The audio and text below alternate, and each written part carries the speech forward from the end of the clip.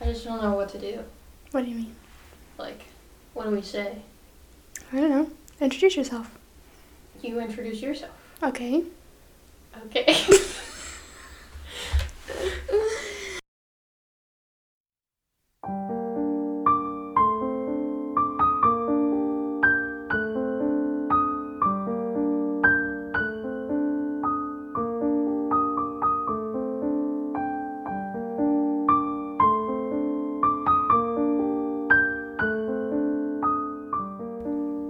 Hello. Hello. Welcome to our podcast. True Crimes and Story Times. I'm Michelle. I'm Kirsten. And, we're doing true crime. I feel like we need some spooky background music. Dun, dun, dun, dun, dun, dun, dun, How is that spooky? Oh, that's Harry Potter, isn't it? I was about to say, I love how that was the first thing you thought of, because the first thing I thought of was, like, Nightmare Before Christmas. This is Halloween. Yeah, that's spooky. Fucking Harry Potter. Harry Potter can be spooky. I love Harry Potter, though. Honestly, I'm a true stan now. Ever since I've listened to the books, I'm very much a Harry Potter stan now. I need to read the next book. I'm on book 2. I've listened to, I think, the first 3 so far. So, My favorite. Also, R.I.P. to Hagrid, bro. Robbie Coltrane. No. It's so sad. And all the bro. memes of him, like, saying, like, even though I will be gone, Hagrid will Hagrid live on. And I'm like, oh my god. Or the anyways. pictures of when Harry Potter's like, Hogwarts would be nothing without you, I know. It makes So me so sad. sad, dude. Oh, god. But anyway, so yes, the second book is on my TBR for this month. Bet. Also my favorite movie Mm-hmm. of all of them Mm-hmm. is Prisoner of Azkaban. It's a pretty good one. Used to be Goblet of Fire, Mm-hmm. but watching Prisoner of Azkaban when they like use the time turner and stuff, my absolute favorite. Love it. It is so satisfying. It makes me so happy. I cannot wait to read that book. Okay, let's get into the case. That was a We're gonna little go bit of from lighthearted before. Harry Potter to really, really sad. Yeah. So this week I'm covering Martha Moxley, Okay. and she basically had no background. I couldn't find a whole lot of background on her because she was a minor. Okay. So the only thing I really know about her is that she was born on August 16th of 1960. Okay. So she was living in Greenwich, Connecticut at the time. That's Greenwich. Oh. Is how you say that. My bad. I'm- I don't live in Connecticut. How am I supposed to know? Wait. I'm trying to think. Is that how they say it in Connecticut? Greenwich? Greenwich? I don't know. It's not Greenwich. Connecticut people. Yeah. How do you say that? I know, like, in different states. Sorry, They like- Connecticut. Connecticut. But I know in Okay, different hold on. states they pronounce their cities I and stuff know. differently. Okay. For the word. Hold on. Oh, God. I don't want to be canceled because we call it Greenwich. It is They're gonna be spelled Greenwich, but it's called Greenwich. like, okay, so It that's has no E sound and no W sound. Greenwich. Okay. Greenwich. My bad, Connecticut Okay. people. But we at least we looked it up and corrected ourselves. True. I'm from Indiana, so I don't know. We would literally say Greenwich. That's Yeah, how we would say it. That's how we would say it. We have Greenwich. some dumb sounding towns around here. Yeah. Honestly. Like Shelbyville. Like that's like one of the easiest things to pronounce. Gary. Literally Gary. Indy. Indianapolis, Yeah. but we call it Indy here. Yeah. What's another one? Bloomington. Bloomington. Right. And anywhere south, if you live like in northern Indiana, I feel anywhere south, you're like southern Indiana. You don't even say a town. Yeah, You just no. say southern Indiana. That's it. Like you don't know anything down Nope. there. You just say southern Indiana. Like from Indy up, that's where like everything's at. Yeah, Like, literally. anything south of Like Indy. the only town I know in southern Indiana that I can think of is Bloomington. Is that south? Yeah. I thought that was north. Uh-uh. Oh, I'm thinking of Fort Wayne. Okay. Bro, I've lived here my whole dang life, and I have no idea anything. That's about this. another main one that people know. Fort Wayne, Fort Wayne. Indianapolis. Like, That's pretty much it. Greenfield and Greenwood. Yeah. They are not the same thing. No, totally different. Yeah, anyways, so Greenwich, Connecticut is where she was living at this time. Okay. On October 30th of 1975, Martha Moxley left with friends to participate in a mischief night. That doesn't sound good. It's close to Halloween, so of course. Of course. So this is when they would like ding dong ditch, pull pranks, toilet paper people's houses, like all the things. All the things that you used to do back in the 60s. When you didn't have Ring doorbells and you wouldn't get caught. Yeah. So, according to her friends, Martha began flirting with and eventually kissed a boy, and his name was Thomas Skakel. Okay. And he was the older brother of Michael Skakel. Okay. So, Martha was last seen. I just realized I said so like the last 3 times before starting a sentence. So. It's okay. I'm going to try not to do that. Martha was last seen, quote, falling together behind the fence with Thomas. Oh, they were falling together. They were they were near the pool in Thomas's backyard at around 9:30 p.m. Okay. The next day, Martha's body was found beneath a tree in her backyard. Oh, it went downhill fast. So the last place she was seen was in the other backyard, and now she's dead under her tree. Okay, so somebody put her, well. We don't know. Okay. So her pants and underwear were pulled down. Okay. But it had not been proved, and it was never proved that she had been sexually assaulted or not. Okay. People had saw her with Thomas the night before, so it doesn't necessarily mean she was sexually assaulted. They could have done things before together. Whatever happened, right, to make her die. Mm-hmm. Pieces of a broken 6-iron golf club were found near her body. That's not a good sign. And an autopsy indicated that she had been both bludgeoned and stabbed with the club. Ooh. And the club was traced back to the Skakel residence. It's not looking good for Tommy boy. No. And Thomas was the last person to be seen with Martha. Right. He became the prime suspect, obviously.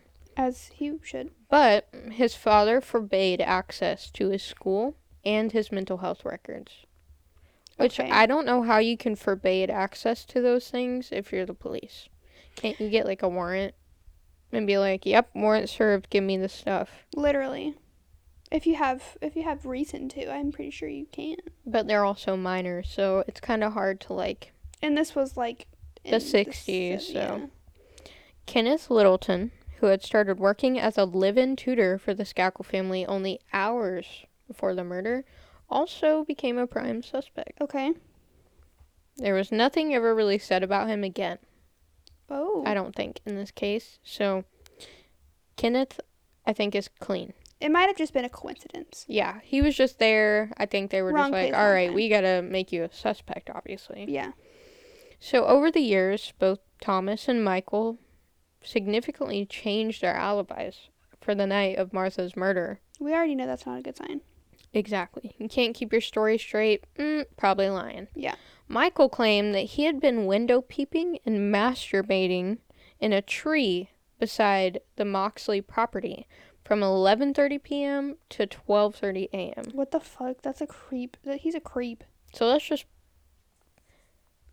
Thomas and Martha were saw in his backyard at 9:30. He only has an alibi for 11:30 to 12:30. There's still 2 hours. And there also isn't an alibi because he was by himself. Right. So nobody can prove that he was actually there. Right.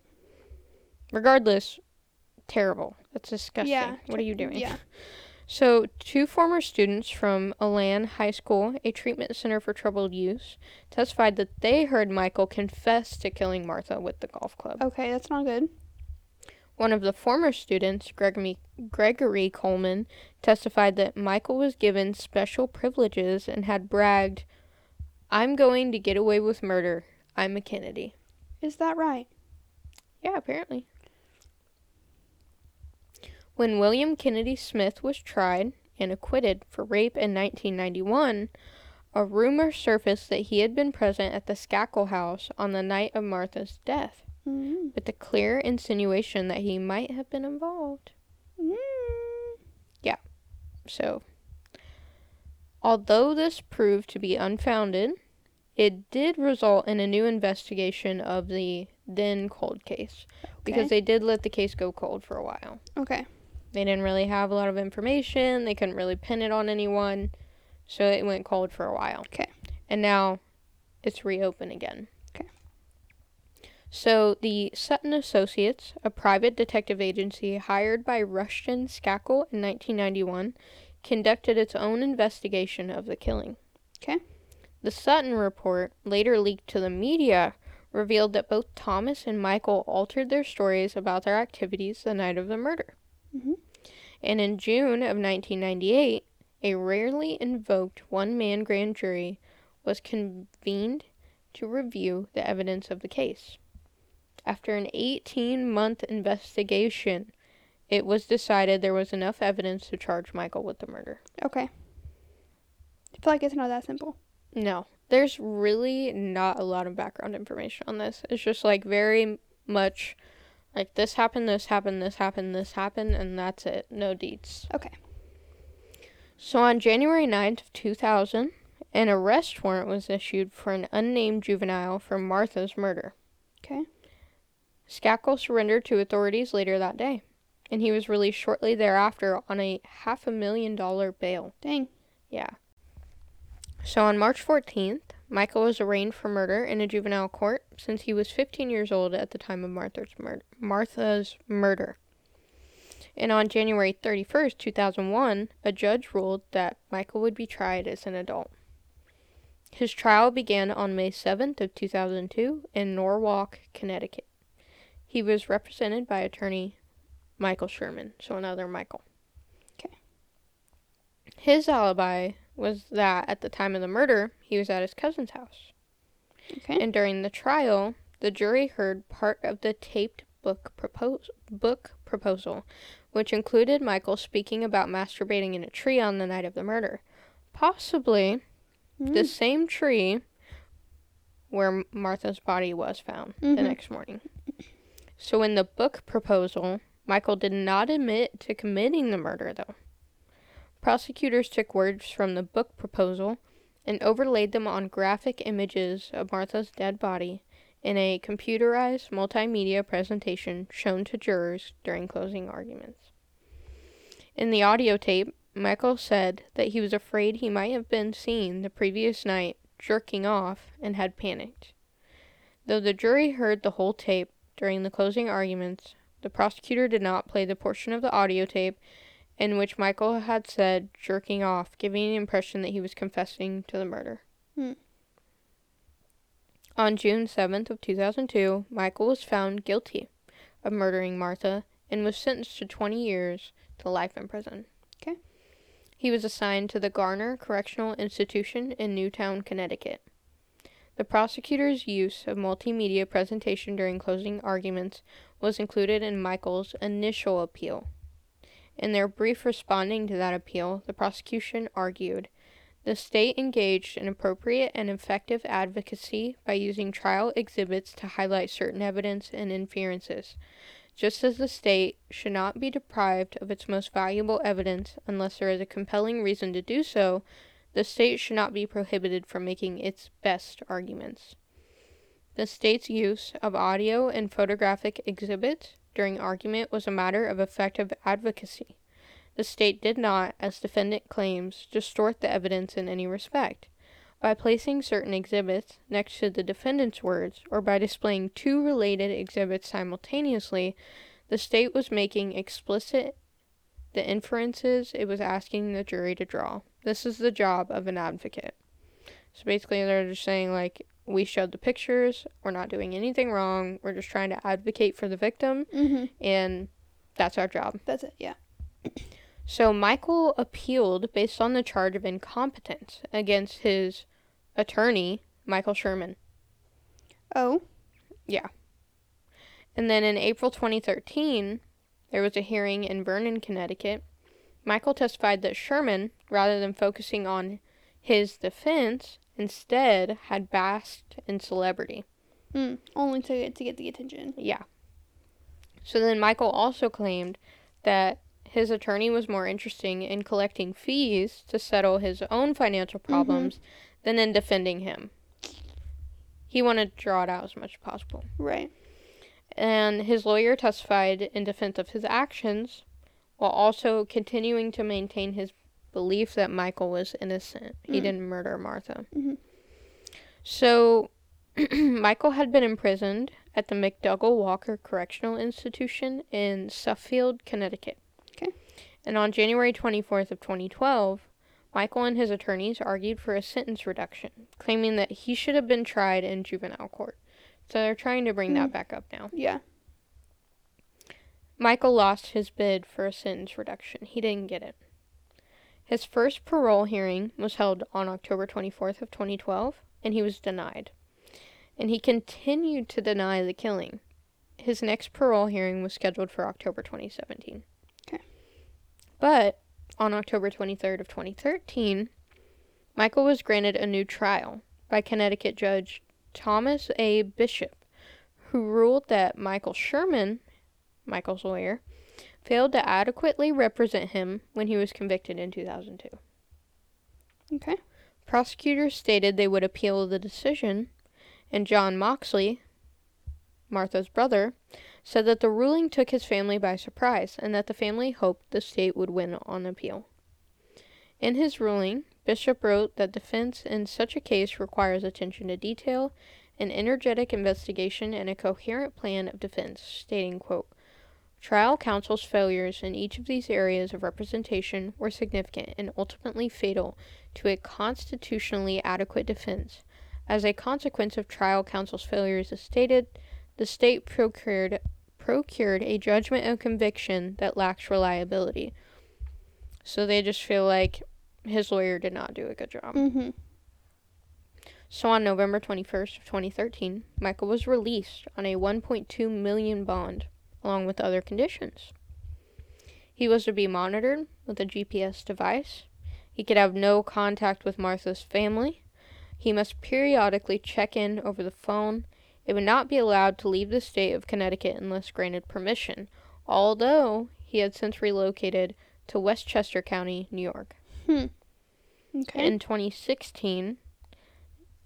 December of 2016, the Connecticut Supreme Court reinstated Michael's murder conviction with a 4-3 majority decision, writing that his conviction was a result of overwhelming evidence presented by prosecutors, and that his legal representation had been adequate. Okay. So now jumping to January 2018, prosecutors asked the Connecticut Supreme Court to revoke Michael's bail and to return him to prison to resume serving his sentence. However, on May 4th of the same year, the Connecticut Supreme Court vacated Michael's conviction and ordered a completely new trial. The court ruled that Sherman, Michael's lawyer, had rendered ineffective assistance when he failed to contact an alibi witness whose name had been provided by Michael, and that as a result, Michael was deprived of a fair trial. State prosecutors in Stamford had the power to call for a new trial against Michael, and on October 30th of 2020, Chief State's Attorney Richard Colangelo informed the Superior Court that Michael would not be retried. So he is free. Interesting. Also, the murder was in 1960. There's really not a whole lot of evidence, so I feel like you can't convict someone without hard evidence. Yeah. I mean, I think the only thing was that he, changed his story and, lied about his alibi. Yeah, which is, as we know, not good. Yeah. But I get what they're saying about, his lawyer not giving him, a fair trial, basically. And wanting to do the it limelight. Because, Yeah. Literally exactly what I was going to say, the limelight. Because it was, a famous case, and he just wanted to be a part of it. Right. Which I think that's so dirty. I feel that. Yeah. That's stupid as hell. Yeah. But that's interesting. So he's free. Yep. He's free. But he didn't necessarily kill her. No, he didn't necessarily kill her. I can't definitively say, he killed her. I really can't. There's not enough evidence for me. I don't know. It doesn't... I feel like if anybody, it would be Thomas. I mean, why didn't yeah. anybody check his alibi? Right. Why wasn't he, brought up Yeah. more? Because he was the one who was, like, dating her, right? Well, they weren't dating. Well, I think they were in that talking, flirty stage. Yeah. But I feel like he should have been, looked at a little more. Yeah. His brother was taking the fall for him. Yeah, literally. All right, well, see, even Thomas, though, didn't have enough information. It's just, he was the last one seen with her. Yeah. That was it. Mm-hmm. You know? Because it was literally from the 1960s. Yeah. That's it. Isn't that crazy? That's crazy.